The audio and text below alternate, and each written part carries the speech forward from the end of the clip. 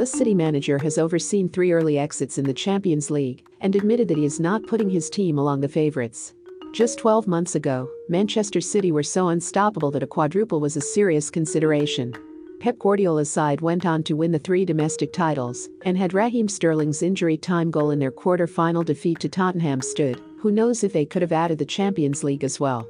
As it was, the 94th minute strike was ruled out after a VAR consultation, and Spurs marched all the way to the final, City's ultimate ambition of adding Champions League glory eluding them for another year at least.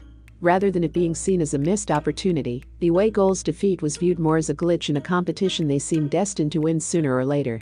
The Premier League champions would be back for another serious challenge, among the favourites for that matter, and stronger than ever, after 3 years of slow but steady improvement under Guardiola. A poor start to the season has left even Guardiola fear that a Champions League triumph now seems further away than ever. Despite a summer net spend of close to €100 million, the squad appears weaker than the same time last year.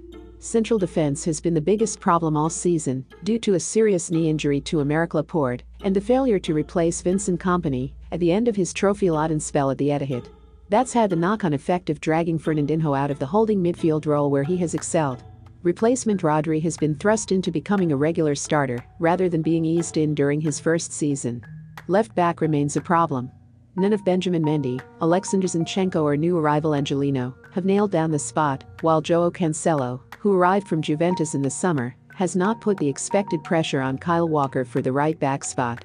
But the undeniable truth is that many of Guardiola's regular players are a year older, and the impact of 2 brilliant but grueling seasons look to have taken their toll. The influence of both David Silva and Sergio Aguero has slipped, particularly their inability to maintain the press with the same intensity, and a lengthy injury to Leroy Sane has meant the City boss has not been able to rotate his forward options as much as he would like. It's early days in both Cancelo's and Rodri's City careers, and time will tell how successful those expensive signings will prove to be. But the decision not to pay for an experienced senior central defender has meant that the summer transfer action has not seen them kick on. Barcelona spent heavily on the quality of Antoine Griezmann and promise of Frankie de Jong. Juventus do the same with big wages for the experience of Aaron Ramsey and Adrien Rabiot and the youthful promise of Matthijs de Ligt.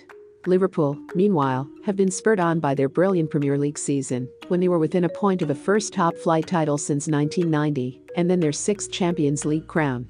But it's just not personnel that is the problem at City. Guardiola will no doubt stick to his high-risk attacking philosophy that blows away opposition when they get it right. But at the moment, they simply aren't.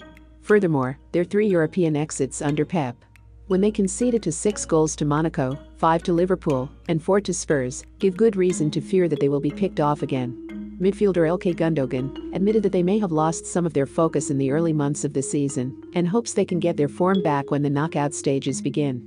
If you are successful and have won so many things, sometimes you lose focus during that period, he said.